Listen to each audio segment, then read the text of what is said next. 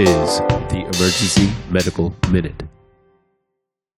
All right, so we'll come up with a kind of a hypothetical patient scenario, and then we'll all vote on it.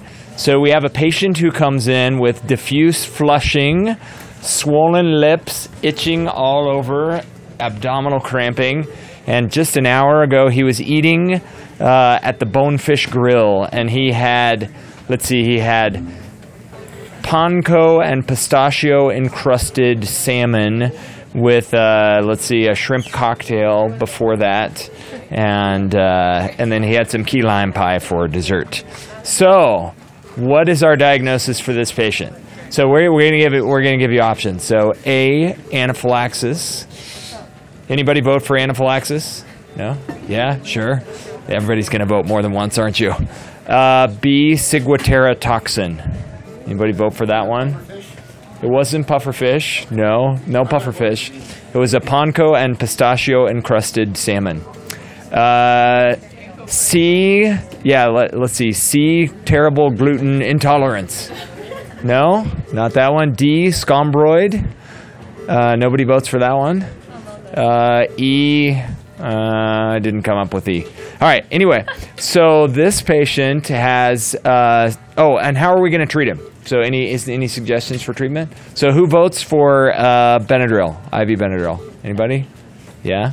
Who votes for Epi? Yeah? Everybody wants everything? Cimetidine?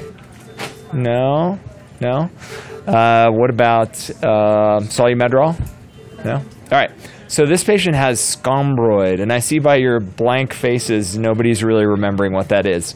So it kind of mimics an anaphylactic reaction, and it's unique to certain types of fish. So it's basically a certain form of food poisoning that's associated with dark fish. So it would be like tuna, salmon, mackerel, things like that.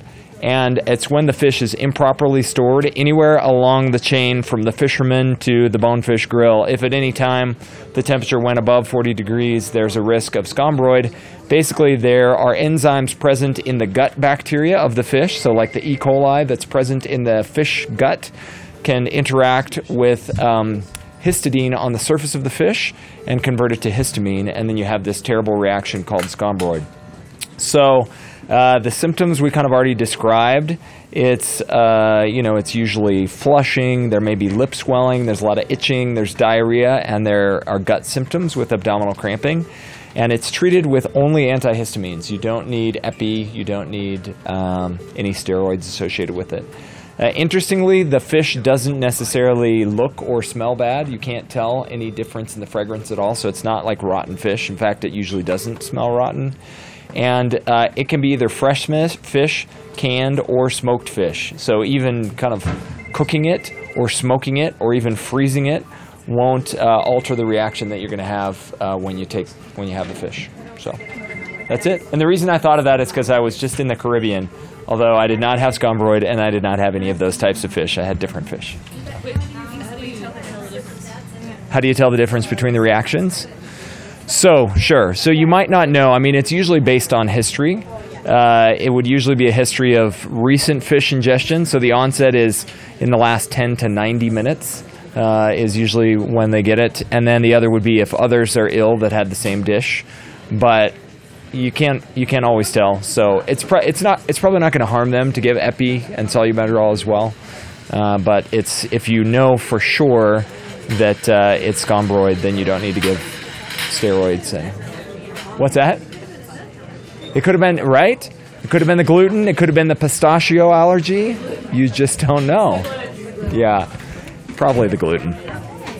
All right, that's it. When you have the leftovers, is tartar sauce protective? Because I don't waste leftovers. Right, tartar sauce is not protective. Emergency Medical Minute is and always will be about free medical education. Medicine's most prolific podcast is successful because of our supporters, donors, and of course, our listeners. Please like us on Facebook and follow us on Twitter. And if you support spreading free medical education, please donate at our website, emergencymedicalminute.com. As always, keep listening.